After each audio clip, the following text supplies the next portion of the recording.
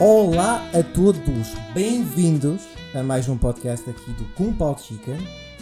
Para este segundo episódio, já são muitos, portanto já passamos para o segundo. Tenho aqui mais uma vez um redator do Rubber. Habituem-se porque principalmente é o que vamos ter no princípio, mas o que vale é que também os redatores do Rubber são muito interessantes. Tem muitas histórias para contar.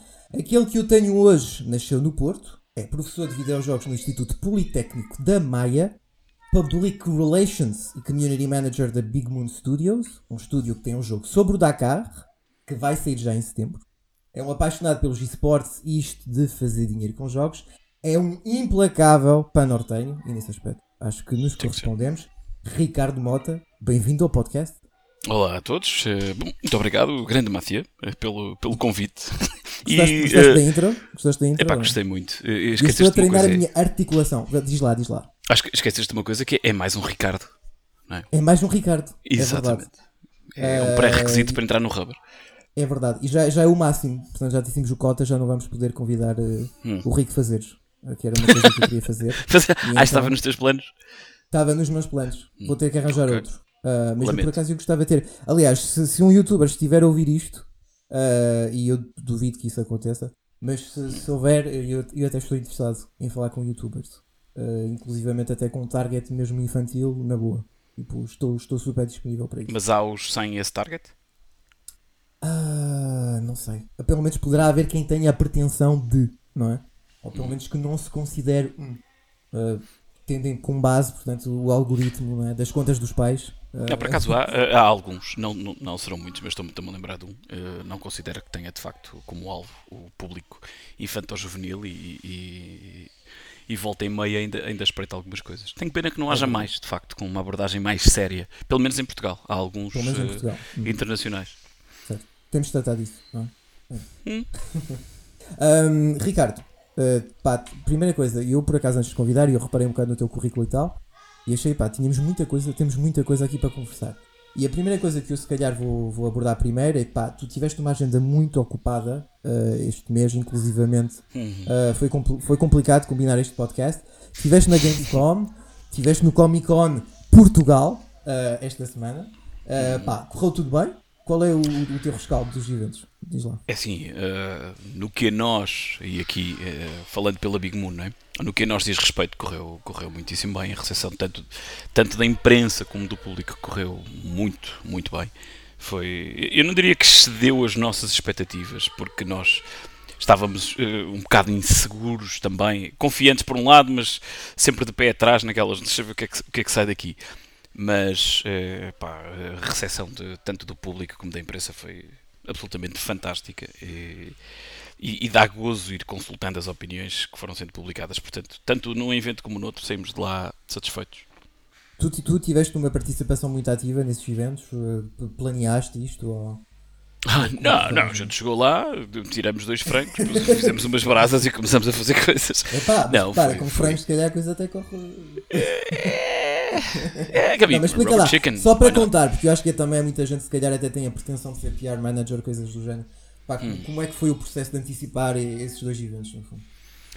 É muito trabalho de casa, feito não só por toda a equipa da Big Moon, como pelos nossos parceiros da Deep Silver e inclusivamente da ASO também, não é? Que é a organizadora do Rally Dakar. Muita comunicação, sobretudo com a imprensa. Vamos estar ali, vamos fazer isto. Houve a criação e o preenchimento de um calendário de ações de imprensa, principalmente na Gamescom, não é? E aí na Gamescom foi um vestavias. Eu acho que estavam planeados qualquer coisa como 50 ou 70 no total, e nós acabamos por ter perto de 120 jornalistas. Era bloquinhos de meia hora, muito em gestão, aquela gestão alemã ao segundo, e naquele segundo tens uma campinha, tling, tling, acabou o tempo, muito obrigado, sai, despedes-te e vem outra logo. E às vezes tinhas 2 planeados e apareciam 4 ou 6 ou 8 e tinhas a sala completamente cheia. Portanto, foi muito... Esse trabalho prévio foi exaustivo, né? Não só na criação de conteúdo, a criação de uma build própria, a seleção do que é que nós queríamos de facto mostrar ao jogo para comunicar aquilo que a gente tem, quer dizer, o jogo é uma coisa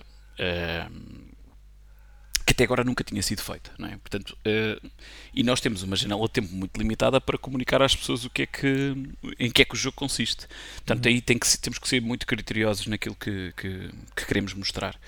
E acho que pronto, todo esse trabalho prévio exigiu bastante de nós. E acho que conseguimos fazê-lo. Muito para a Gamescom foi mais exigente, um maior rebuliço em termos Claro. de imprensa. No caso da Comic Con foi mais a marcação, o agendamento, porque nós fizemos uma coisa que eu adorei, de facto, que foi trazer cá pilotos internacionais. Portanto, veio o Ari Vatanen, a grande lenda Ari Vatanen, veio a Portugal. Portanto, é marcar viagens de avião, é tratar de hotel, é ver a que horas é que é preciso ir buscar ao aeroporto e essas coisas todas, mais o Nani Roma, que também veio com o seu navegador, depois mais o Pedro Bianchi de articular com tudo, não é? Portanto, há aí muita comunicação também, muita coisa que teve que ser feita. Portanto, foram assim umas semanas em rebuliço. Eu não vou dizer complicadas, porque ao mesmo tempo é um trabalho que dá um gozo tremendo, não é? E que por agora acalmou um bocadinho aqui nesta parte da semana, mas também agora com o aproximar do lançamento do jogo volta outra vez a escalar, mas dá muito gozo. Aqui pela frente?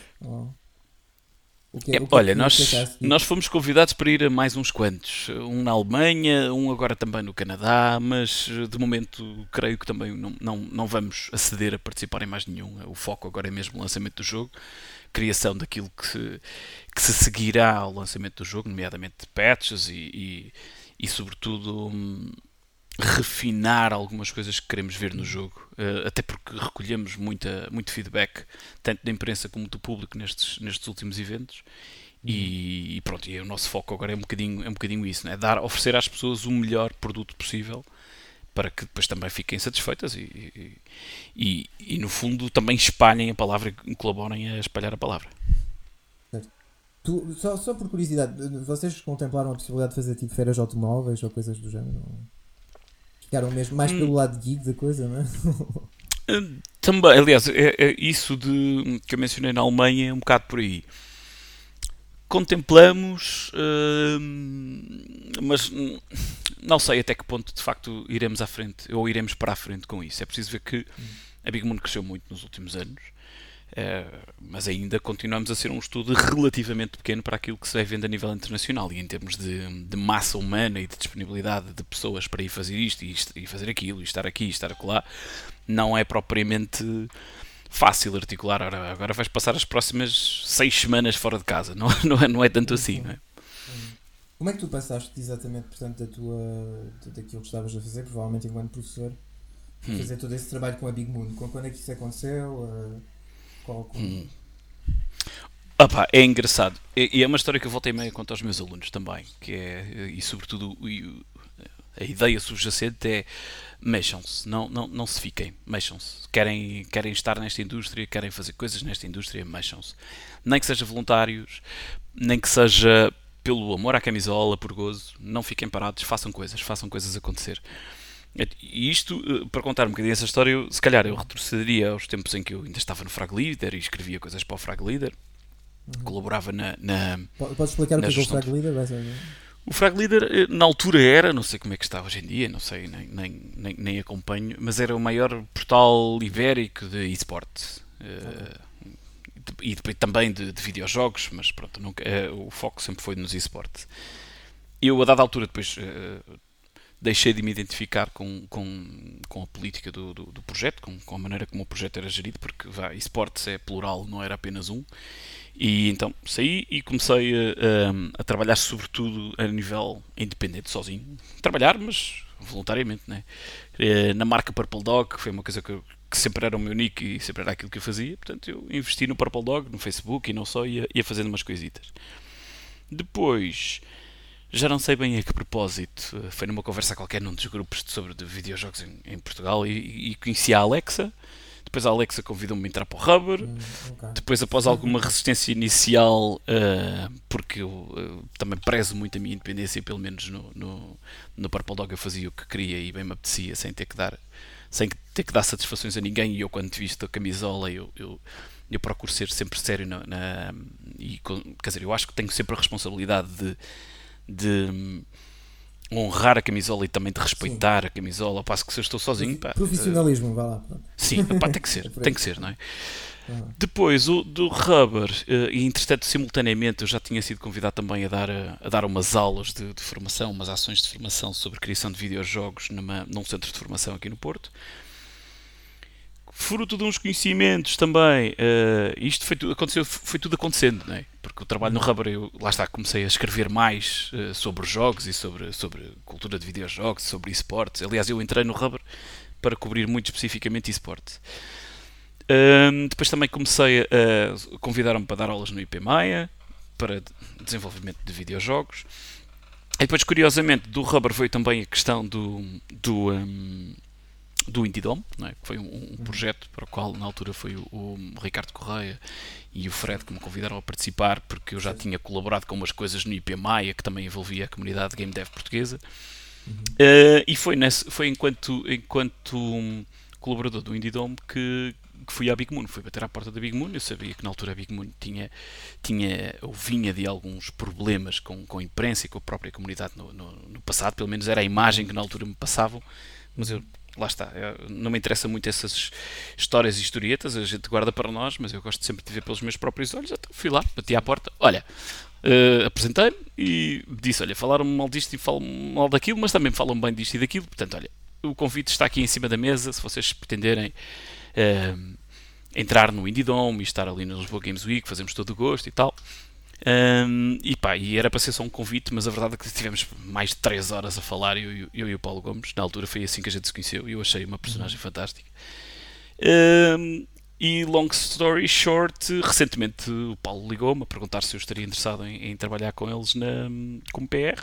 E assim foi, portanto, saí das instituições, da maioria das instituições de ensino onde eu estava e terminei os processos, que eu fazia algumas coisas de consultoria também, e fiquei só na Big Moon e no IP Maia. Portanto, esse foi o processo que levou, ou seja, há aqui muito trabalho voluntário, muito trabalho de escrita, de ir a eventos, de criação de conteúdo na área dos videojogos, sobretudo para o Rubber, não é?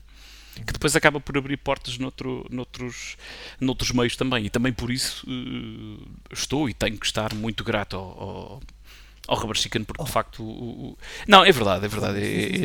Eu de certeza que sim, já tínhamos falado de nós, né? Mas o Correia também merece ouvir estas coisas, o Correia e toda a equipa, não é? Aliás, o Rubber depois acabou aquilo, eu entrei lá como um projeto, não é? Aquilo era um projeto para mim e depois aquilo é uma família, não é? A gente acaba por se conhecer quase todos e felizmente acabamos por encontrar ali muita gente boa.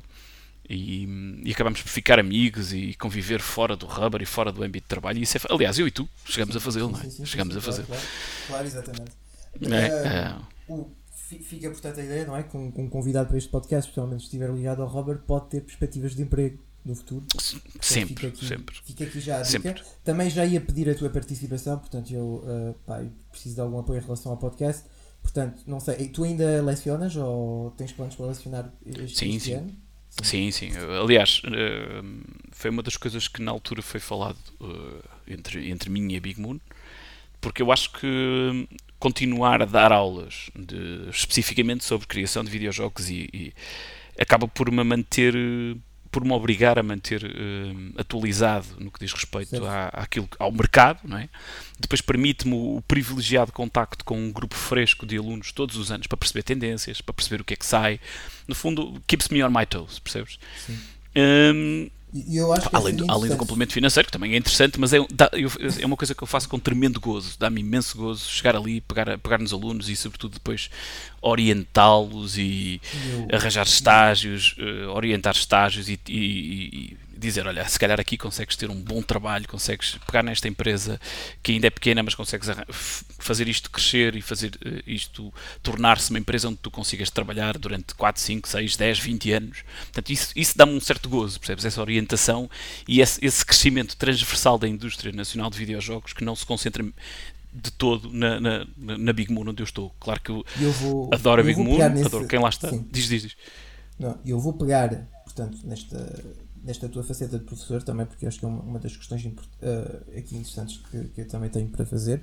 Uma das coisas que eu ia pedir era se fosse possível, se tu pudesses deixar algumas respostas a alguns testes que tens aqui para a frente e nós pudéssemos depois anunciar que as respostas para o teste vão aparecer no podcast, provavelmente poderíamos ter pelo menos o número de alunos que tivesses na sala de aula a ouvir o programa. Portanto, vai ser difícil fazer. Eu não sou professor de dar muitos testes ou de dar testes assim desses. Não, és mais livre. Eu estive a ver o teu currículo porque eu antes de fazer o podcast eu vou ao LinkedIn, eu ando com os casos que já recebeste a notificação que eu andava a espiar-te no LinkedIn. Em todo caso, eu vi que basicamente estudaste informática nos anos 90 já. E depois, quer dizer, uma pessoa vai ver e és professor de Playstations ou de videojogos. Portanto, as pessoas devem estar mais ou menos confusas em relação a como é que isso tudo aconteceu, basicamente. Como é que tu te tornaste professor desta coisa que para muita gente ainda é uma coisa um pouco trivial, para muita gente, cada vez menos, mas para alguma gente ainda. Essa carreira académica e profissional acaba por, mais uma vez, né? A gente pega um bocadinho da nossa experiência e tenta passá-la sempre aos alunos. E uma das coisas que eu uso é para lhes mostrar que eles não precisam de acertar tudo à primeira, nem precisam de se concentrar demasiadamente num objetivo específico e antes definir um rumo e deixarem-se ir e serem felizes e gostarem do que fazem. Eu tirei informática de gestão, tirei uma licenciatura em informática de gestão e trabalhei nos primeiros tempos como consultor e como programador e como é que se chamava? Cenas de bases de dados e por aí. Mas não era minimamente aquilo que eu gostava. Gostei um bocadinho, gostei das pessoas com quem trabalhei, acho que também eram pessoas fantásticas, mas eu fui perdendo a paixão por aquilo. Depois, entretanto, tinha começado a dar formação inserido na empresa, e eu que nunca tinha pensado em ensinar o que quer que seja, e acabei por gostar imenso de lidar com pessoas e de dar formação. Então depois saí dali, não me sentia bem, e acho que é um dos privilégios que nós devemos fazer valer quando ainda somos novos e não temos uma família a sustentar e que precisa do nosso dinheiro, que é, não estou feliz, mudo-me. Portanto, eu saí e fui dar aulas. Portanto, candidatei-me a dar aulas. Na altura havia uma grande necessidade de professores de informática. Está aqui o meu chilicão, chegou aqui, olá, tudo bem? E agora também o amendoim. Eu tenho 2 cães e vieram cá acima ver-me. Depois, como estava a dar aulas, voltei à faculdade e tirei, porque era obrigatório se depois quiséssemos continuar, portanto tirei mais uma licenciatura em informática educacional e passei a ser professor a tempo inteiro. Ia complementando com algumas ações de formação, porque entretanto tinha começado a trabalhar na Toyota, e assim foi. Dei aulas uns largos anos ainda, até que com a reformulação do sistema de ensino e com as complicações todas que daí advieram, como eu tinha sido dos mais novos a entrar, não é? As coisas têm a ver com a média que tu tens, que na verdade é a antiguidade, porque cada ano conta um valor. O que aconteceu foi que eu levei um pontapé no cu e pronto, basicamente não serves para dar aulas no ensino público. E eu, pronto, ok. Então vim eu e vários milhares de professores para a rua. E tive que me desenrascar de outra forma, não é? E foi aí que eu comecei a dar as aulas, as formações, as outras coisinhas todas. E depois, lá está, um bocadinho porque os jogos sempre fizeram parte da minha vida.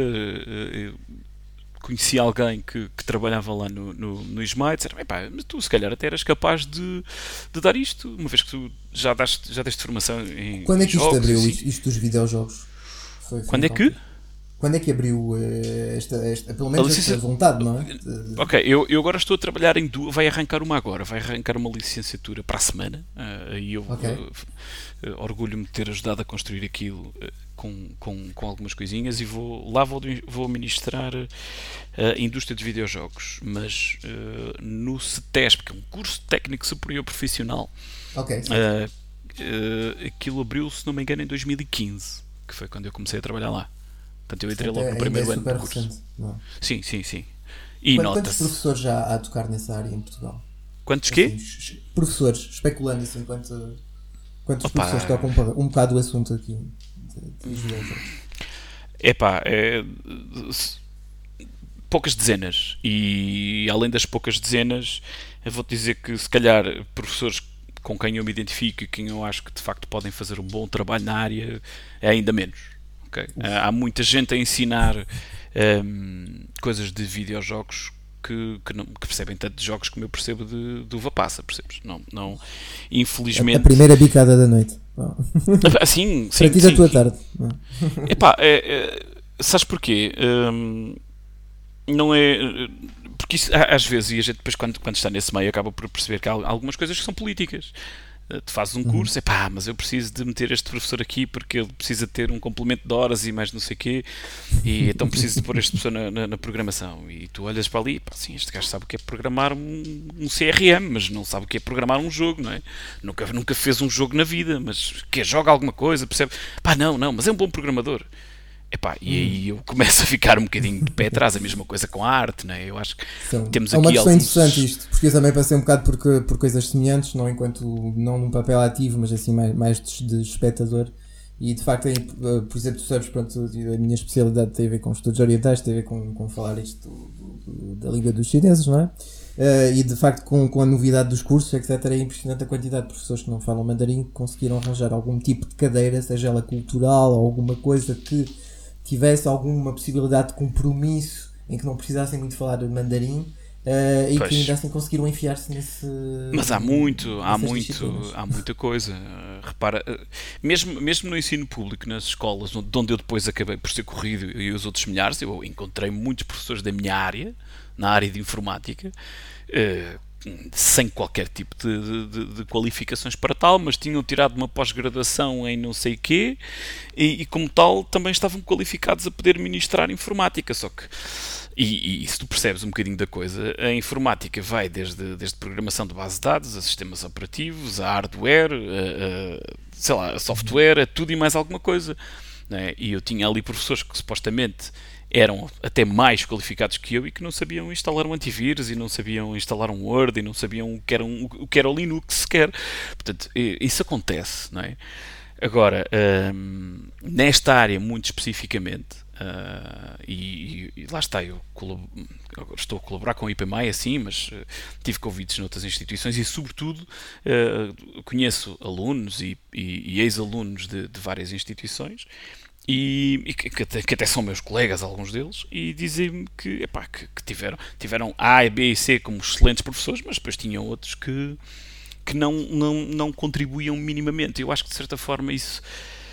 O mundo dos videojogos aqui em Portugal ainda vai sendo visto como uma brincadeirazita, e para quem é bacalhau basta, e muitas coisas aquilo vai sendo tapado com cuspe, percebes? Ou colado com cuspe. Pronto, olha, precisamos de meter aqui um professor que perceba mais ou menos disto e chapa para lá, e ele cumpre as aulas, e em termos de papel, em termos de currículo, a coisa lá está, percebes? E repara que eu aqui, até contra mim, eu poderia falar, porque todo o meu conhecimento na área dos videojogos é empírico, nada académico, eu não tenho nenhum papel, nenhuma assinatura, nenhum instituto que sustente que eu percebo de A, de B ou C, mas eu também tive na altura e tenho ainda a humildade de dizer, meus senhores, para isto que vocês querem que eu esteja a ensinar, eu arranjo-vos 3 ou 4 professores melhores do que eu para ministrar isto. Agora, disto e disto, de game design, de monetização, da indústria, isto eu percebo e aí eu consigo ser uma mais-valia para vocês se me entenderem. Agora, para esta parte da componente de programação, aqui e ali, eu amanhã ponho-vos aqui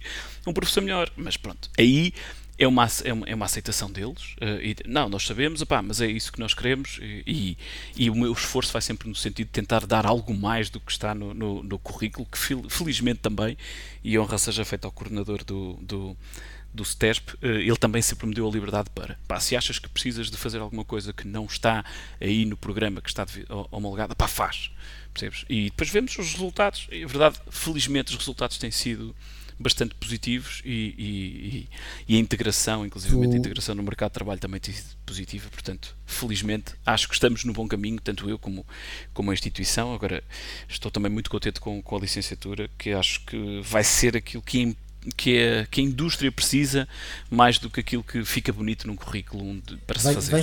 Vai ser a primeira licenciatura em Portugal, ou já existe alguma coisa? Não, acho que já existem algumas. Mas posso-te dizer que, e aqui não é, eu sei que pode ser difícil de acreditar, mas não é por eu estar lá, não é por eu inclusivamente ter colaborado no desenho, mas é pela minha perspectiva enquanto também membro da indústria e estando do lado de quem depois quer contratar pessoas. É sem dúvida o curso mais interessante para mim enquanto membro de uma empresa, porque aposta pouco naquilo que nós até agora tem sido a nossa aposta generalizada, que é nós temos, a maior parte dos cursos formam a malta para videojogos de uma perspectiva generalista, é o faz tudo. É um componente muito forte de game design e de criação, e isso é muito giro quando tu estás a tentar formar miúdos para o mercado indie, para trabalharem sozinhos ou com um grupo de 3 ou 4 pessoas. A licenciatura que o IPMA vai arrancar agora é uma licenciatura sobretudo focada para 2 perfis: perfil de programador, perfil de artista. Percebes? Que é isso que, e do ponto de vista da Big Moon, que é isso que nos faz falta. Eu não quero ou nós não queremos a partir de um miúdo que entra na empresa e que, pá, eu sou muito bom em game design e isto e aquilo. Eu preciso de um programador, preciso de um bom programador que consiga entrar na máquina de produção e encaixar e passado 2, 3 semanas estar a render. Ou precisamos de um artista que venha trabalhar depois. Esses passos de evoluir em termos de game design, mas não sei o que, isso é um bocadinho orgânico que surge depois dentro da empresa, percebes? E é isso que eu acho que no IPME estamos a fazer bem e de forma muito, muito assertiva também. Ou seja, no primeiro ano, sim, tens uma componente generalista, no segundo ano tu escolhes e decides, ora bem, ou vou para programador ou vou para artista. E depois, no terceiro ano, voltas a unir, fazes um projeto e depois queres fazer uma especialização em áudio, aí depois fazes uma especialização em áudio. Queres fazer uma especialização em game design, fazes uma especialização em game design, mas o core mesmo são os 2 perfis de saída. E isso eu acho fantástico.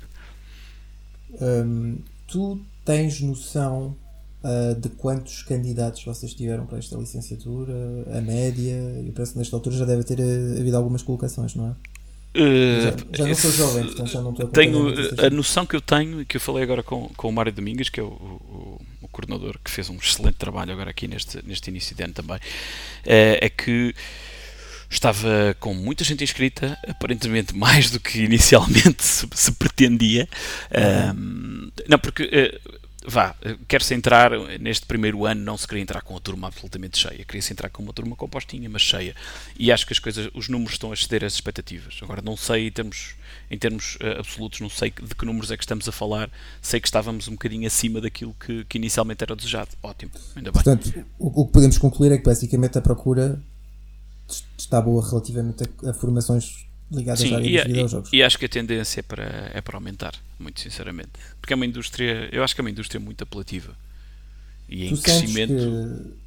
Se eu sou, não é? Eu penso que hoje em dia, pelo menos na minha altura, era uma coisa que era bastante recorrente, geralmente nas primeiras aulas, etc. Pairava sempre não é a sombra das perspectivas pós-graduação, etc. Qual é, se tu tivesses que dizer a um aluno neste momento quais são as perspectivas que ele tem depois de acabar um curso, pode ser o vosso ou pode ser um curso de videojogos, quais são as perspectivas que tem enquanto português que tira um curso em Portugal, quais são as perspectivas que tem depois? Nem é tanto em questão de perspectivas, e é isso que eu curiosamente depois vou abordar agora nesta disciplina de indústria de videojogos. No fundo é que perspectivas é que tem, ou seja, como é que funciona organicamente o mercado, o que é que tu entras a fazer e o que é que tu podes, quais são as perspectivas de evolução de carreira, essas coisas todas. Mas as perspectivas são as que tu quiseres que sejam, e não tens que te focar ou prender a essa história de seres português ou em Portugal.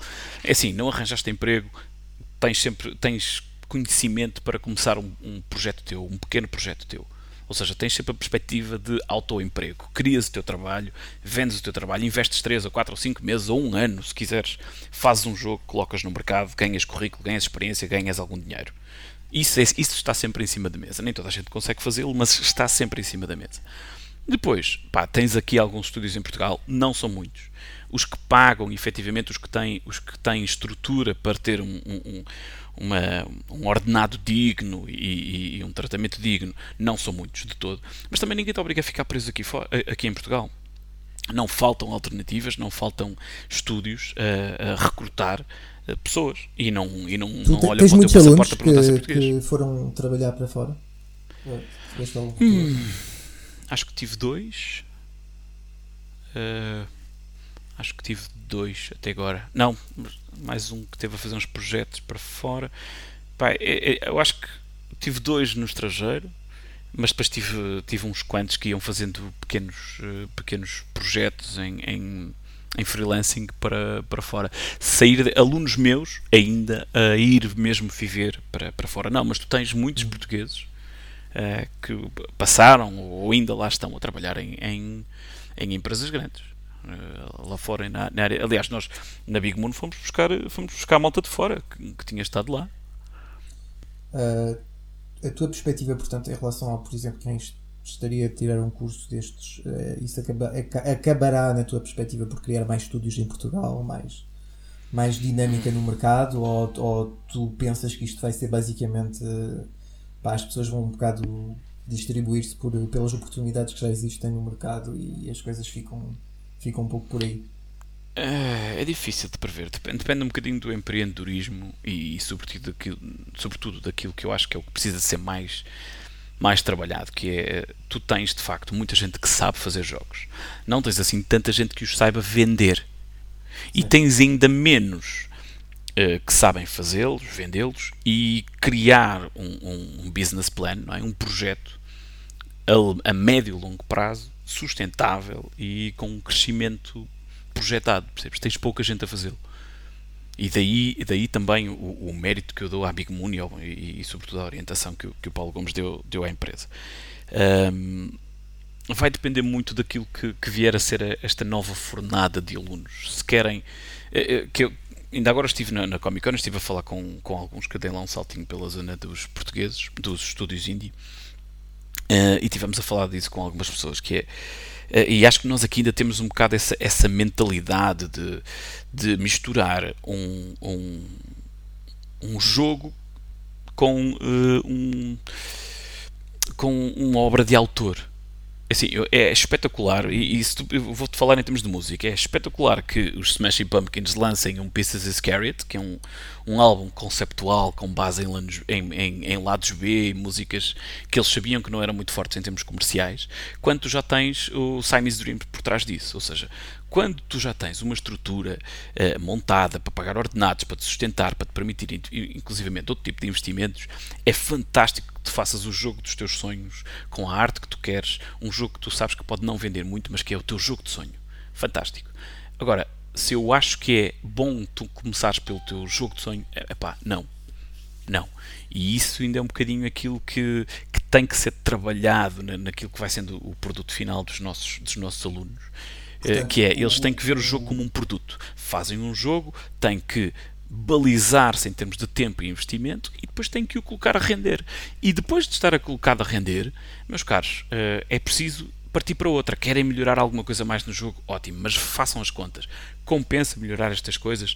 Ou é preferível eu ir buscar mais dinheiro fazendo um novo projeto que me vai demorar mais X tempo, mas para ter mais dinheiro a entrar? E depois, se eu quiser, melhor outras coisas. Portanto, e o que nós temos, infelizmente, e o meu receio é esse, e foi isso que eu comuniquei a algumas pessoas de lá, o meu receio é que tu tenhas gente que sabe fazer jogos a entrar em desespero porque o seu jogo não teve o sucesso financeiro que eles pretendiam e que 2 ou 3 anos depois deixem de fazer jogos e vão trabalhar noutra coisa qualquer só para buscar dinheiro. Percebes? O meu medo é esse.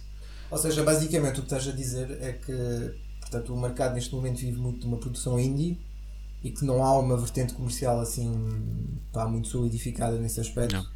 E que acaba Não por ser tenho. a parte. Eu acho interessante, portanto, porque eu estive a tentar acompanhar mais ou menos a questão da Big Moon. Tu conhecias o Dakar antes de fazer o. Eu conheci o Rally, né? Conheci o Rally Sim. Dakar, mas não o jogo, porque o jogo ainda estava nos segredos dos deuses quando Certo, eu entrei. certo. Mas, portanto, tu conhecias o Dakar. Eu, não, eu, por acaso, inclusive, portanto, eu enquanto tu, não é? Que acho que nasceu em França, vamos lá para as coisas assim. Eu conheci o Dakar porque em França, não é? Fazia parte do roteiro, que era o Paris-Dakar, não é? Uhum. E depois a coisa passa, pá, teve uma série de incidentes, teve uma série de mudanças. O Dakar agora decorre aonde? O Dakar em 2018 decorreu no Peru, Bolívia e Argentina. Em 2019 está agendado para ser apenas no Peru. Ok. Portanto, ou seja, nós passamos, portanto, uma prova, o próprio nome Dakar tem a ver com, não é? O Com a sul da cidade. África, exatamente, a cidade de Dakar. Ou seja, agora, portanto, está na América Latina. Uhum. Ahm, tem transmissão na televisão portuguesa? Tem. Eu não sou assinante da Sport TV, mas eu acho que a Sport TV tem algum programa sobre o Dakar, mas depois claro que tem mais atenção nas grandes ou nas televisões de países do centro da Europa. Aqui em Portugal, a RTP, assim fazem um pequeno resuminho diário, mas acho que é mais aí a Sport TV que o faz. Há portugueses que participam, certo? Sim, vários.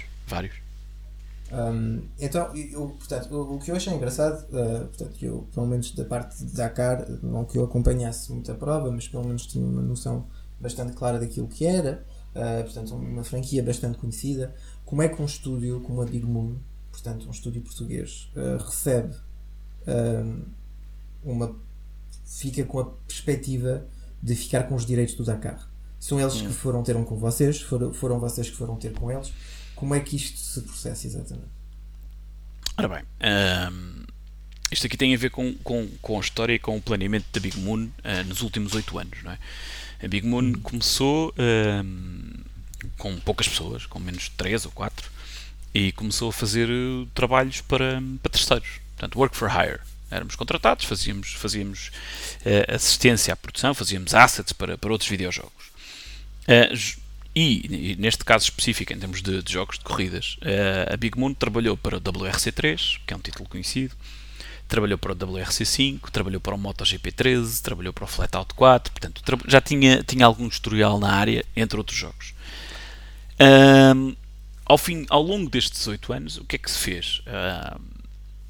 Foi-se maturando a equipa, foi-se ganhando experiência, foi-se ganhando tal sustentabilidade financeira para as coisas aguentarem, não é? E depois, sim, deu-se aso à ideia de vamos tentar fazer uma coisa nossa. E vamos tentar fazer uma coisa nossa em que nós sejamos bons. E nós éramos bons, aliás, éramos muito bons a fazer carros, não é? Tanto que fazíamos para os principais jogos na altura. Mas, ao mesmo tempo, assim, há excelentes jogos de corridas, e aliás isto é uma argumentação que me deu imenso gozo usar e ver a Big Moon usá-la, claro, na Gamescom, que é também com a devida vénia a todas as empresas que fazem jogos de carros atualmente. Há excelentes jogos como o WRC, há excelentes jogos como o Ferrari, há excelentes jogos como o Fórmula 1, que esteve ali mesmo no stand ao nosso lado, na Gamescom. Não fazia sentido nós irmos competir com um desses. Não é? Nós iríamos entrar com um projeto que iria cair virtualmente primeiro no saco das comparações e depois ia passar despercebido no meio disso tudo. E aí o Paulo então incitou conversações com a Amaury Sport Organisation, portanto a ASO, não é? Certo. E lançou a ideia de fazer o Dakar, fruto daquilo que era a experiência, fruto daquilo que era o portfólio da Big Moon em termos de veículos, e assim de facto eles aceitaram e pronto, e acho que a ideia do projeto partiu muito por aí, mas depois havia muito trabalho em termos de credibilização, de crescimento, de perspectiva do que é que se pretendia fazer. E o que se fez foi, em termos de indústria dos videojogos, foi completamente inédito, percebes? Nunca tinha sido feito um open world tão grande. Portanto, à partida iremos ter oficializado isso depois pela Guinness como o maior jogo. Inclusivamente, se tu quiseres apresentar mais ou menos o concept por trás do jogo, para quem Sim. não acompanhou ainda. Pronto, o Dakar é um jogo em. Estava eu a dizer que vai ser o maior, o que vai ter a maior área em termos de jogos de corrida. Portanto, o recordista, se não me engano, era o Fuel, com 14 mil km quadrados. Nós iremos exceder os 18 mil km quadrados. Isto porquê? Porque tradicionalmente todos os jogos de corridas, e nós temos um PowerPoint todo catita para mostrar isso, é muito giro. Porque também, é giro porque acaba por ser um tributo à indústria e àquilo que foi feito ao longo dos anos, desde os anos 80, em jogos de corridas, não é? Certo. E era engraçado que a gente mostrava aquilo ali aos jornalistas, eles apontavam e reconheciam, olhavam ali alguns títulos, e tu dizes, isto tem sido a evolução dos jogos de corridas. Como vocês podem reparar, se calhar com algum esforço ou não, mas há ali uma ligeira melhoria nos gráficos. E eles, e riam-se e tal, e é verdade. Claro que os gráficos mudaram imenso, os sons mudaram imenso, as físicas mudaram imenso. Mas, no conceito, as coisas mantêm-se absolutamente iguais. E as regras são é ir do ponto A ao ponto B o mais rápido possível, sem sair da estrada, mantendo dentro do percurso expectável. Pronto, o Dakar, tu tiras a parte da estrada. Tu tens que ir do ponto A ao ponto B o mais rápido possível. Ponto final. E tens que chegar lá com o carro inteiro, que é um outro desafio, mas that goes without saying. Portanto, basicamente tu tiras o conceito de estrada. Isto porquê? Porque o Dakar é sobretudo uma prova de navegação. Okay? É tido como o rally mais difícil, sim senhor, mas não tens ali umas estradecas de vez em quando, tu até te podes desviar daquilo que é suposto ser o teu caminho para apanhares uma estrada para seres mais rápido. Mas o desafio é a navegação utilizando os roadbooks oficiais fornecidos pela ASO. Eles não podem usar GPS, nem telemóvel, nem mapas, nem cartas militares, nem sinais de fumo, nada. A única coisa que eles podem usar é uns papéis que, à partida, tu olhas para aquilo e dizes, esses gajos são parvos, que é uma coisa desenhada à mão, inclusivamente. Tem ali uns pictogramas desenhados à mão. Portanto, isso porque o desafio é a navegação. E como é que tu consegues, de facto, tornar a navegação um verdadeiro desafio? Só consegues tornar um desafio se permitires que as pessoas se percam efetivamente. E para tu te poderes perder tens que ter um mundo grande, mesmo grande. E tu ali podes andar 2 horas, 3 horas perdido, à vontade. Portanto, basicamente o Dakar é isso. Okay? Nós reproduzimos com bastante fidelidade grande parte das zonas de Peru, Bolívia e Argentina. E quando digo com bastante fidelidade, é mesmo com bastante fidelidade. Nós tivemos uma equipa de perto de 10 pessoas a fazer isso. A recolher imagens de satélite de alta definição, a ver a altura dos terrenos e a reproduzir grande parte dessas áreas à escala de 1 para 32. Mas onde tens uma casa, onde tens um estádio, tens um estádio, onde tens uma vila, tens uma vila, onde tens um rio, tens um rio, onde tens uma ponte, portanto, e é engraçado, e aliás nós vamos publicar agora umas coisas filmadas na Comic Con, é fantástico tu veres um navegador como o Alex Haro a dizer, eu de facto estava ali na etapa 2 e eu passei por aqui, eu conheço isto, agora tenho aqui aquilo, agora tenho aquilo. Portanto, isso é fantástico, esse trabalho feito por artistas portugueses, e aqui dá-me gozo sublinhá-lo, está muito bem feito, e orgulho-me de o poder dizer. Então, pegamos nisso. Sim. E basicamente o que tu tens é uma etapa que, se na vida real uma etapa te duraria entre 5 horas, 5 e pico, no jogo tu fazes essa etapa entre 40 minutos e 2 horas. Sim. Percebes? Portanto, é um jogo que sai muito, muito longe daquilo que é a esfera normal e tradicional dos jogos de corridas. Até porque, e foi isso que eu disse na altura, quando entrei na Big Moon, eu não ligo nada a jogos de corridas. Eu não acho piada nenhuma àquela iteração de, agora fiz esta pista em 4 minutos e 52, agora vou correr outra vez e tentar fazer a mesma pista em 4 minutos e 51. Não acho grande piada a isso. Mas, curiosamente, divirto-me de caraças a fazer aquilo porque são provas de, sem te perderes, 45 minutos, 50 minutos, 44, depois tens a etapa 2 e quando consegues chegar ao fim com o carro. Portanto, o Dakar é isso, o jogo é isso. E dá-me um gozo do caraças explicar, porque à medida que as pessoas vão percebendo que de facto têm uma coisa em mãos completamente nova, um género ou um subgénero dentro dos racing games completamente novo, acabam por valorizar, e a reação da imprensa, principalmente na Alemanha, foi fantástica, percebes? Tem gente a enaltecer, mas também a avisar que isto é um risco do caraças, vocês estão a fazer uma coisa que não sabemos se irá ser compreendida por toda a gente, mas isto é fantástico porque de facto nunca ninguém tinha feito isto. Já tinha havido jogos sobre o Dakar, é o primeiro? Já, bastantes mas mesmo. Os outros seguiam também a lógica sandbox? Ou não? Exatamente. Não, os outros seguiam basicamente seguir uma estrada e pronto. Só que em vez de ser uma pista em Alcatrão, era com areia e pronto, e andavas ali. Há um português, o It's a Pixel Thing, é o Pedro Loureiro.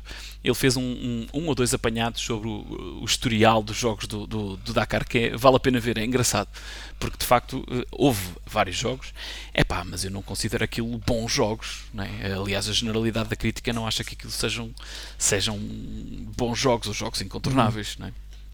E nós Também aqui a nova orientação que foi dada às coisas, não é, relativamente à possibilidade de fazer sandbox, etc., sem dúvida que muda um bocado as coisas.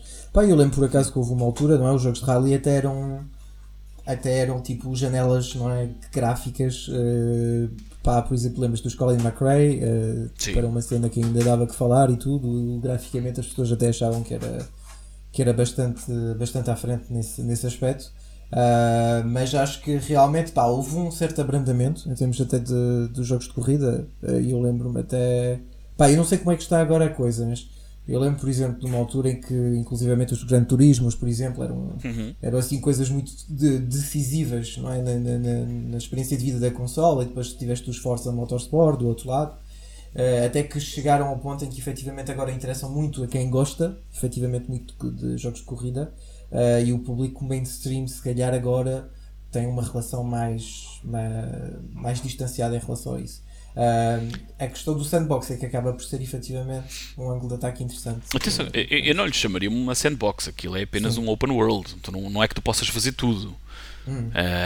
Tu podes ir para qualquer lado, não quer dizer que chegues ao fim da corrida dessa forma, certo, porque muito provavelmente ficas ali preso e entrevado ali no meio de nhures. Mas a verdade é que é assim: tu tens os Dirt, tens os WRC, que são bons para aquilo que fazem. Depois tens jogos mais a puxar a vertente de simulação, de condução, tipo iRacing e por aí. Depois tens os Forza, que são uma abordagem assim mais chill à coisa, daquelas de epá, passeia, conduz, pá, diverte-te só a conduzir, pronto, no meio de onde te apetecer. Tens jogos a fazer essas coisas de forma bastante bem conseguida. O nosso não pretende ser melhor do que ninguém, pretende ser diferente, e isso nós estamos a conseguir. Quais são os grandes desafios?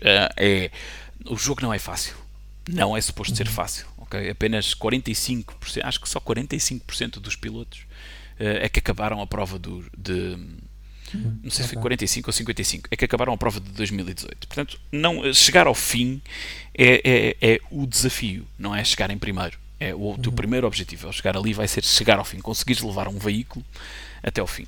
Depois temos uma outra coisa que é estranha e que às vezes joga um bocadinho contra nós, né? Porque as pessoas, mas a condição está isto ou aquilo, e aí nós também temos que ter, e temos a humildade de dizer, caramba, nós não podes comparar a 10ª ou 8ª iteração de um WRC em termos de físicas com a primeira iteração de um jogo que nós estamos a fazer. Este é o primeiro jogo que nós estamos a fazer do género, e tivemos que fazer tudo de novo em termos de condução, porque simplesmente não tens nada no mercado que dê para carros, para motas, para caminhões, para quads, para side-by-sides, ou seja, tu não tinhas nada, e também, e aí nós temos que ser um bocadinho simpáticos, mas a verdade é que tu não sabes como é que reage um caminhão a conduzir na areia, porque tu nunca conduziste um caminhão daqueles na areia. Tu não sabes como é que é conduzir um quad na lama no meio ou na rocha. Portanto, dizes, não me parece bem.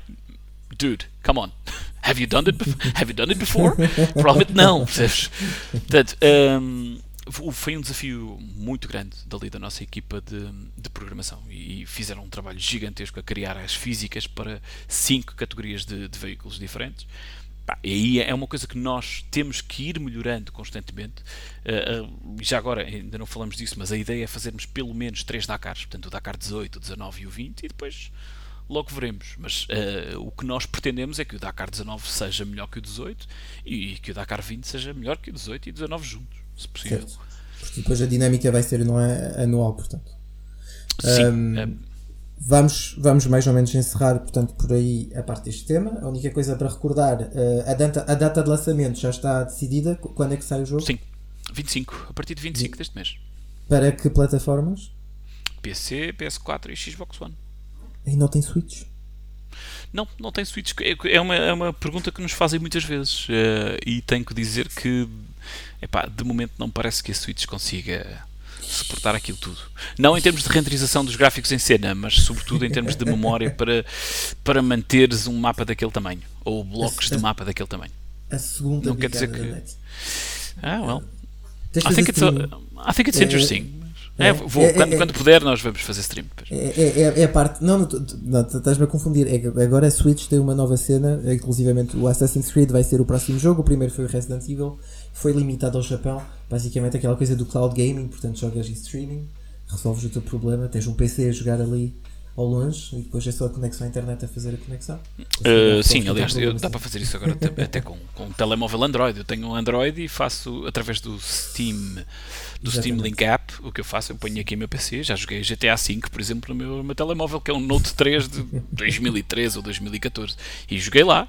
Ligo ali um comando e consigo jogar GTA V no telemóvel. Isso é interessante, tecnologicamente abre muitas perspectivas. Sim, é uma questão interessante. Eu por acaso ainda falei disto esta semana. Nós vamos passar para outro aspecto. Por acaso davas para muitos programas, mas vamos passar para outra questão. Porque quando eu te conheci principalmente, a coisa que era se calhar a coisa mais visível dentro da tua participação era a parte dos esportes. Como é que tu começaste a ligar a isto dos esportes? Quando é que isso acontece? Acontece desde a primeira vez que eu tive uma ligação à internet em casa. eu jogava sobretudo. Isto deve ter sido para aí em 97, 98, já não me lembro bem. Mas eu lembro-me dos primeiros jogos que eu jogava, além das primeiras versões de Counter-Strike. Portanto já deve ter sido para 98. Jogava Red Alert 2 através do GameSpy, do extinto GameSpy, não sei se te lembras daquilo. E eu sempre gostei de jogos competitivos. Eu, na altura era bastante bom por acaso a jogar Red Alert 2. Mas pronto, joguei bastante Counter-Strike, assisti aos primórdios do Counter-Strike, ainda nas versões 0. qualquer coisa beta, que a gente jogava isso na faculdade. Depois entretanto, entrei lá para o Frag Leader e Counter-Strike, Day of Defeat, sobretudo, Team Fortress, andem por aí.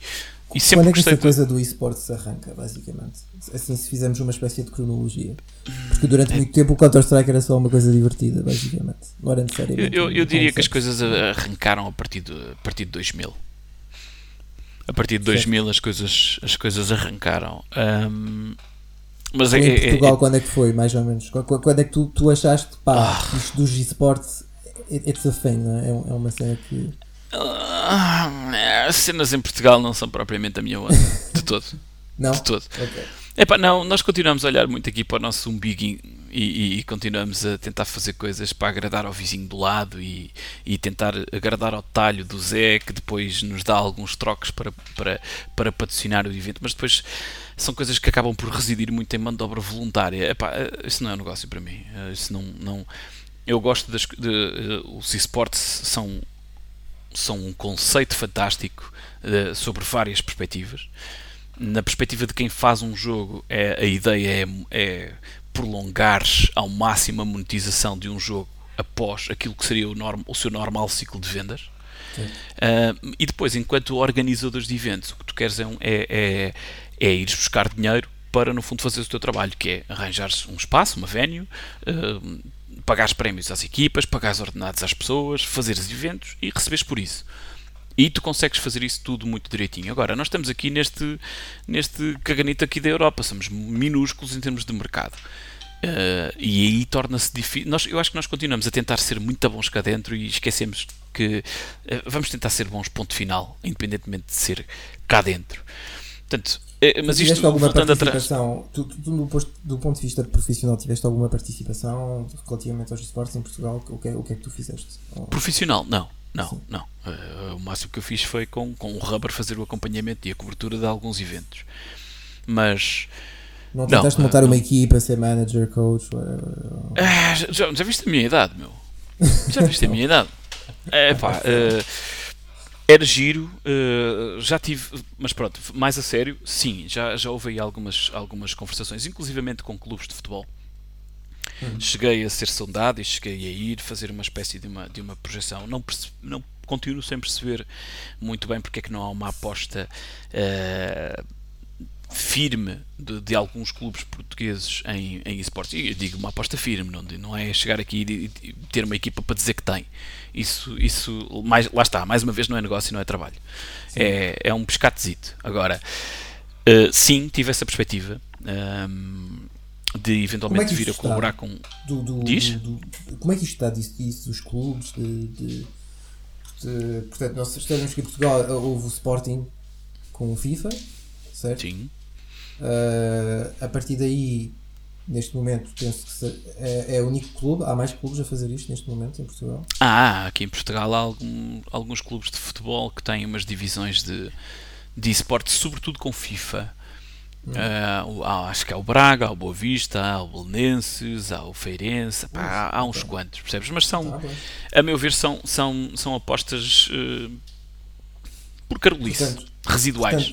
Aliás, se bem te lembras, eu há uns tempos eu falei contigo até porque há um caso que eu quero explorar. Aliás, quero ver se agora arranco um artigo que até já devia ter arrancado, mas eu estive para fora, com o Nunes sobre o International. E nesse artigo sobre o International, para já o anúncio de que o próximo International vai ser realizado em Beijing, acho eu, ou em Xangai, já nem sei. Sei que vai ser na China pela primeira vez. O que é interessante. Mas eu queria muito contar a história daquilo que é um investimento do Paris Saint-Germain numa equipe. Eles já tinham equipas de League of Legends e mais não sei o quê, mas andavam vai, não vai, porque não lhes dava dinheiro. E a verdade é que eles de abril ou de maio deste ano para cá tomaram a decisão, vamos buscar uma equipa de Dota.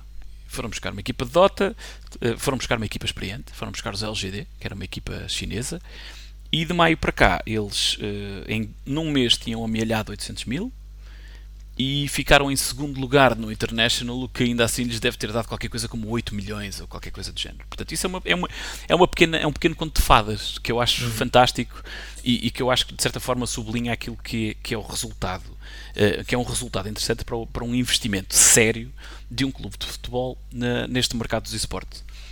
Mas por enquanto tu sentes que, sim, mas tu por enquanto sentes que basicamente ainda assim o contributo dos clubes continua a ser inferior àquilo que pode ser qualquer iniciativa individual por parte de pessoas que se juntam para fazer uma equipa e tentar ganhar qualquer coisa. Os clubes de futebol ainda não perceberam que precisam mais dos esportes do que os esportes precisam deles. Ponto 1. Percebes?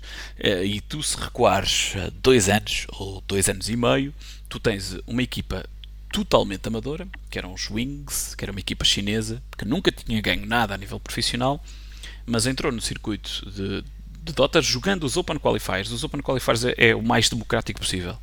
Está aberto a 1024 equipas de cada zona. Portanto, eles entraram, fizeram aquilo tudo, passaram aos Close Qualifiers, que já são os melhores, passaram os Wildcards, entraram no International, ganharam aquilo, e na altura entraram no Guinness porque foram a primeira equipa, 5 gajos amadores, 5 putos universitários, ganharam 10 milhões. Sem qualquer tipo de organização por trás, sem qualquer tipo de apoio. Portanto, se me perguntas, ou se te perguntas a ti mesmo, será que aqueles putos precisavam do apoio financeiro de uma equipa de futebol? Não precisavam. E tiveram sucesso. Percebes? Em que é que isto é apelativo para um clube de futebol ou para um clube de desporto, quer que seja futebol, aliás, e tem havido estamos aqui a falar de futebol porque somos portugueses, não é? Na verdade, isto nos Estados Unidos, quem é que está a fazer a aposta nos esportes? São equipas da NBA e equipas de futebol americano. Sim. Portanto, que é onde está o dinheiro lá. Porquê é que há o interesse deles apoiarem? Porque o público jovem tem uma maior probabilidade de assistir a jogos de esporte, seja ele de que tipo de esporte for, do que a determinado desporto tradicional. Cada vez mais. Percebes? Ou seja, tu tens malta que é assim, até vê futebol ou vê qualquer coisa quando joga a equipa, que eles gostam.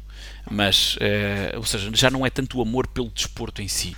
Eu não conheço ninguém que vá ver o Chad contra a Trinidad e Tobago Internacional. Eu gosto muito de futebol. Vai lá ver o Oliveira de Douro contra o Carcavelos. Não interessa. Percebes? Com o devido respeito pelas equipas que usei aqui como referência. Ou seja, se tu não tiveres uma ligação afetiva a um dos clubes ou uma das equipas que esteja a jogar, a tua tendência para assistir àquilo não é assim tão grande. Porquê? Porque a maior parte dos desportos nem sempre são pensados como um verdadeiro espetáculo, como deveriam ser. Tens imensos tempos mortos, tens imensos tempos também que depois se tornam repetitivos ou monótonos ou o que quer que seja. Os esportes, sobretudo aqueles que funcionam bem, estão pensados na vertente de espetáculo. mesmo que Certo. não sejam aquilo que tu gostas, aquilo que tu segues. Repara, eu já deixei de seguir Counter-Strike há muito tempo, mas de vez em quando eu vejo um bom torneio de Counter-Strike porque de facto diverte-me, está feito para divertir um espectador. Portanto, o que é que os clubes têm a ganhar com isso? Têm a ganhar ir buscar o público jovem, que eventualmente não teria grande ligação ainda ao clube, e fazê-los criar uma ligação emocional e afetiva ao clube. Percebes? E se o clube depois lhes der alguma coisa, uma forma de treinar, uma equipa para que possa seguir, então aí o que é que tu ganhas? Tu ganhas um adepto e eventualmente ganhas um sócio.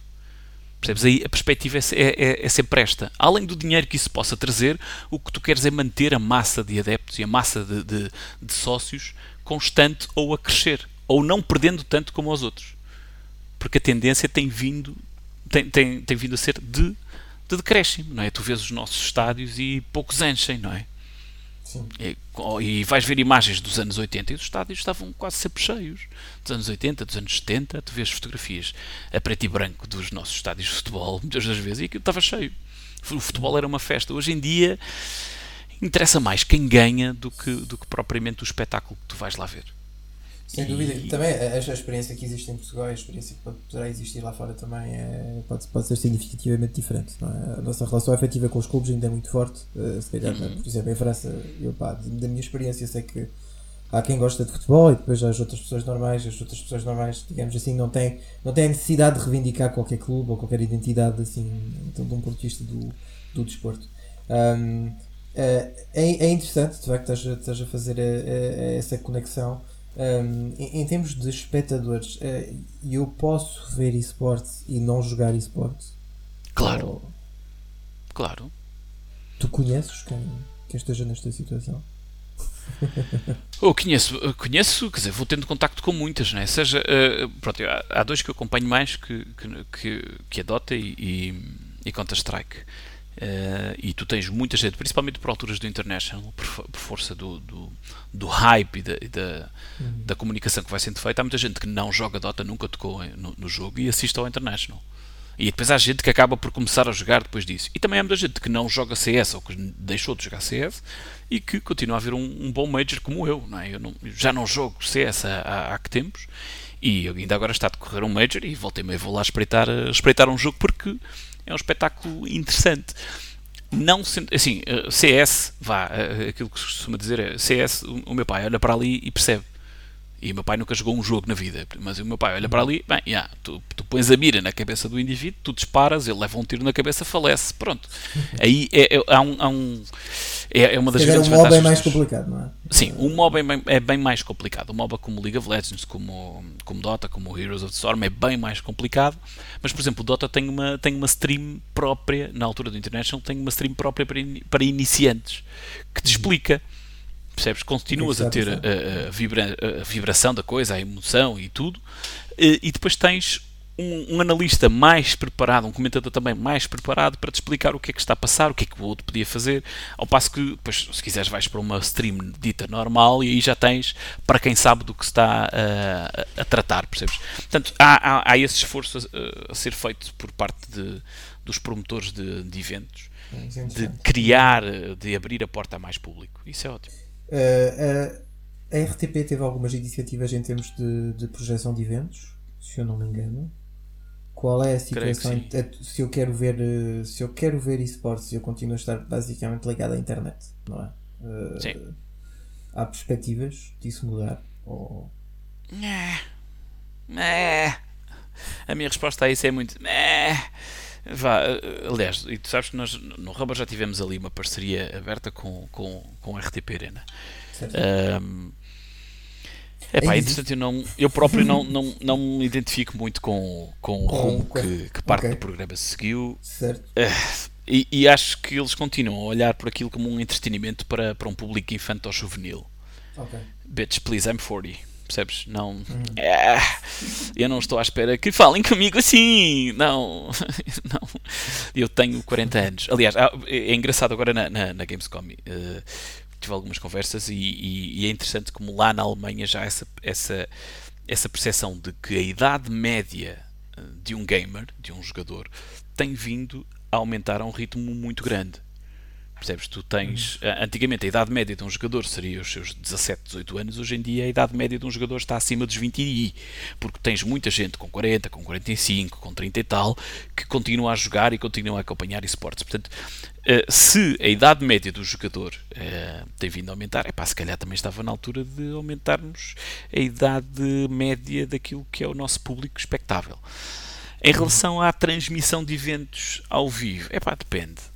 O alcance de transmissões em português não é muito grande. O mercado português é muito pequeno. Nós continuamos a cometer, e eu já disse isso a quem de direito, a organizadores de eventos, inclusivamente, nós continuamos a apostar num sistema que, para mim, uma opinião muito minha, não é o ideal, que é a ideia das ligas, de um entretenimento ao longo de vários meses, com jogos todas as semanas. Não, eu posso ver 1 ou 2 fins de semana e depois quero aproveitar o fim de semana para sair, para estar com a família, para passear, para estar com os putos. Não vou passar todos os fins de semana deste semestre em casa a ver jogos. Portanto, tu perdes o público.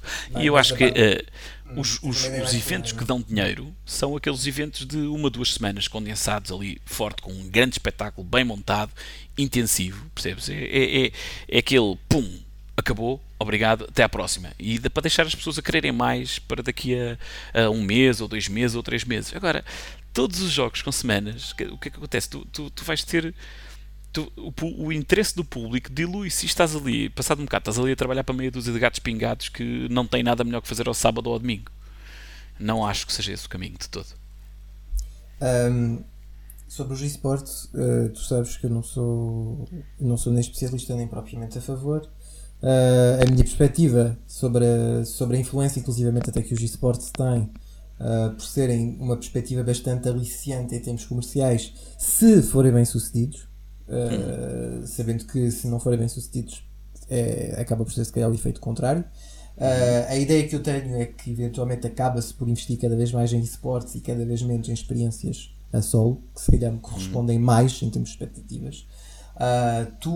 O que dirias para mim é muda-te, adapta-te e joga esportes, ou eventualmente consideras que a parte do jogo convencional a solo está aqui para durar, e que no fundo este receio que eu tenho em relação aos esportes acaba por não ter fundamento?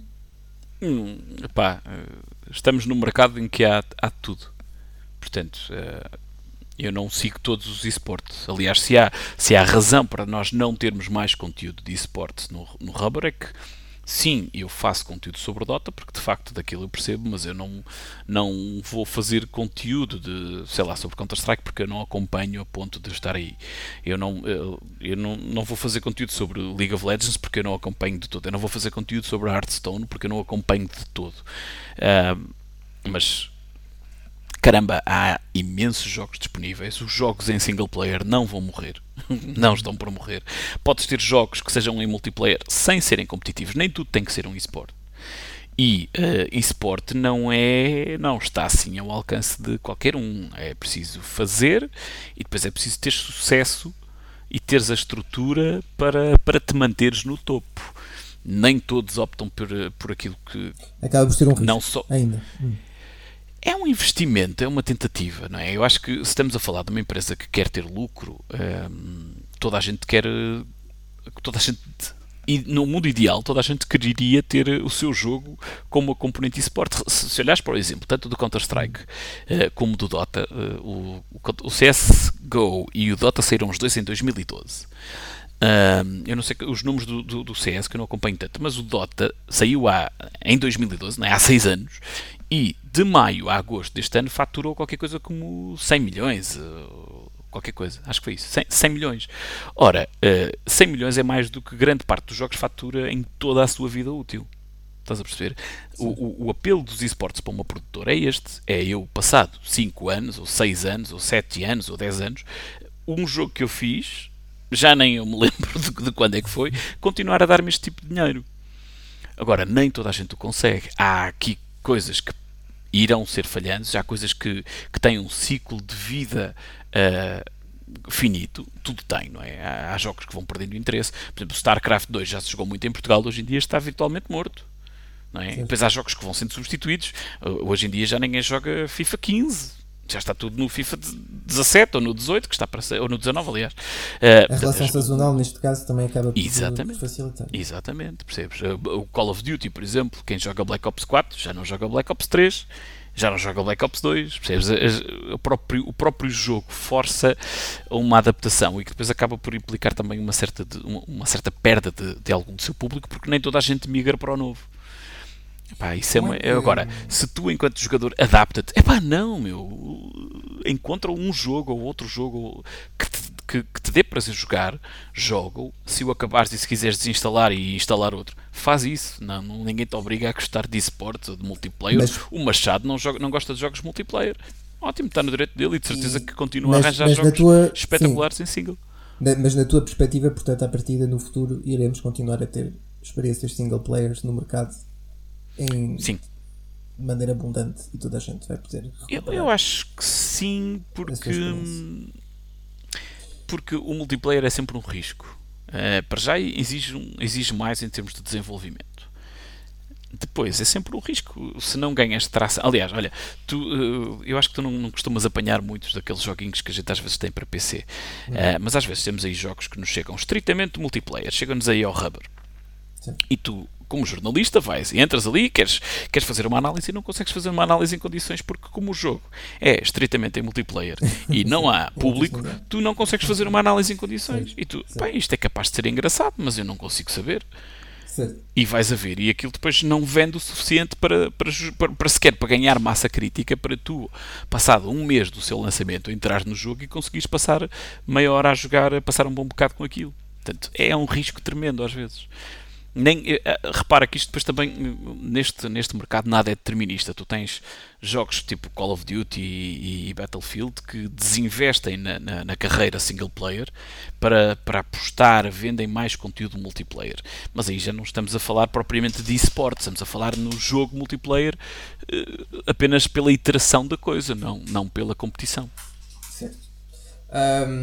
Qual é assim, basicamente, como é que tu imaginas o futuro dos esportes? Assim, tu achas que a tendência do crescimento vai abrandar, vai mudar? O que é que...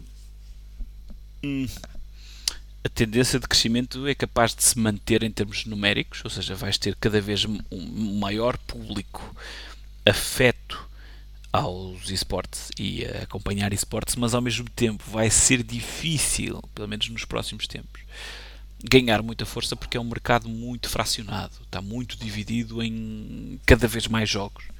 Estás a perceber? Em termos de esportes, tens a malta que joga LOL, mas depois tens a malta que joga Dota, depois tens a malta que joga PUBG, tens a malta que joga Fortnite, tens a malta que joga Hearthstone, e muitas vezes o que tu vês é que o público encara isso como uma coisa um bocado hermética. Tu quando jogas quando investes num, não tens tempo para investir no outro. Quando jogas LOL não jogas Dota, quando jogas Hearthstone não jogas Gwent, nem jogas Artifact. Portanto, vamos ter isto, mas muito ladrilhado, percebes? Muito disperso também. Portanto, o nome eSports vai ganhando força, mas eu não estou a ver assim jogos no futuro próximo a virem a dominarem o mercado, como por exemplo como o League of Legends o fez no início da década. Certo. Vamos entrar na reta final, até porque inclusivamente já estivemos a falar bastante. Eu acabo o meu programa com um portrait chinois. Tu sabes o que é um portrait chinois, Ricardo? Eu vi qualquer coisa do Ricardo Correia, assim, que era... é o retrato chinês. Portanto, é basicamente que não tem nada a ver, não é? Mas que não tem nada a ver com o facto de ser chinês ou não, porque não é chinês. Mas basicamente é um exercício onde tu basicamente tens que imaginar que és determinada coisa. Ou seja, se tu fosses essa coisa, o que é que tu serias? Mais je ne dois pas parler français, c'est vrai? Não. Queres fazer em francês? Non, je préférais de le faire en portugais. Le portugais, d'accord. Portanto, pode ser o retrato chinês, mas em português. O teu retrato chinês, ok? Portanto, sim. Primeira pergunta. Se tu fosses um professor famoso, pode ser um doctor. Pardal. Professor Pardal, claramente. Certo. Se tu fosses um veículo do Dakar, qual serias? Se eu fosse um veículo do Dakar, eu muito provavelmente seria... Olha, um do português que lá temos. Seria o Renault Duster do Carlos Sousa. Se fosses um prato nortenho, de Portugal. Francesinha. Se fosses um jogo considerado eSports. Epá, Dota. Dota all the way. Se fosses um esportista. Um esportista, é assim que se diz? Um esportista? Um esportista. Yeah, I don't know. Se eu fosse o quê? Um jogador? Um daqueles famosos? Ou menos famosos, se quiseres, se te identificares com o menos famoso? Não, teria que ir assim para tipo Kuroki. Se fosses uma placa gráfica. A minha ATI Redes 2. Muito bem. Ricardo, muito obrigado por teres participado deste segundo episódio do Compal Chicken. Foi muito mais sério que o que eu estava à espera. Estava a esperar que fosse mais. Não, aqui só quando chegar o Rico fazeres, Rico, quando tu quiseres. Quando a isenção dos Ricardos for. Já tivemos a ultrapassar os cotas, já poderemos abordar isso. Pensava que teríamos mais algum avacalhanço, ou mais algum vernáculo, ou assim, e estivemos muito comedidos nesse aspecto, de facto. Tu sentes, eu acho que é da idade, da minha parte, pelo menos, eu estou mais controlado. Em todo caso. Tu estás pior. Yeah. Mas já estás na outra fase, percebes? Estás na fase tipo. A malta jovem e tal. Não. Ok, Ricardo, muito obrigado. Este foi, portanto, o segundo episódio do Compal Chicken. Vemo-nos num próximo episódio aqui neste podcast. Eu sou obrigado a dizer para fazer rate, like, subscribe às plataformas onde o podcast está. Neste momento está em muitas plataformas. Está no Spotify, está no iTunes, está em muitas coisas giras onde vocês podem fazer a votação. Fiquem bem e vemos muito em breve para um próximo episódio. Espero que uma pessoa também muito interessante. E mais uma vez, Ricardo, muito obrigado. Queres repetir qual é a data de lançamento do Sai a partir de 25. A partir de 25 de setembro está aí nas lojas. Muito obrigado a todos. Obrigado a ti, grande Mathieu. Eu acho esta ideia do podcast assim, on the fly, fantástica. Keep it going. Muito obrigado. Tchau. Grande E abraço. até à próxima. Tchau.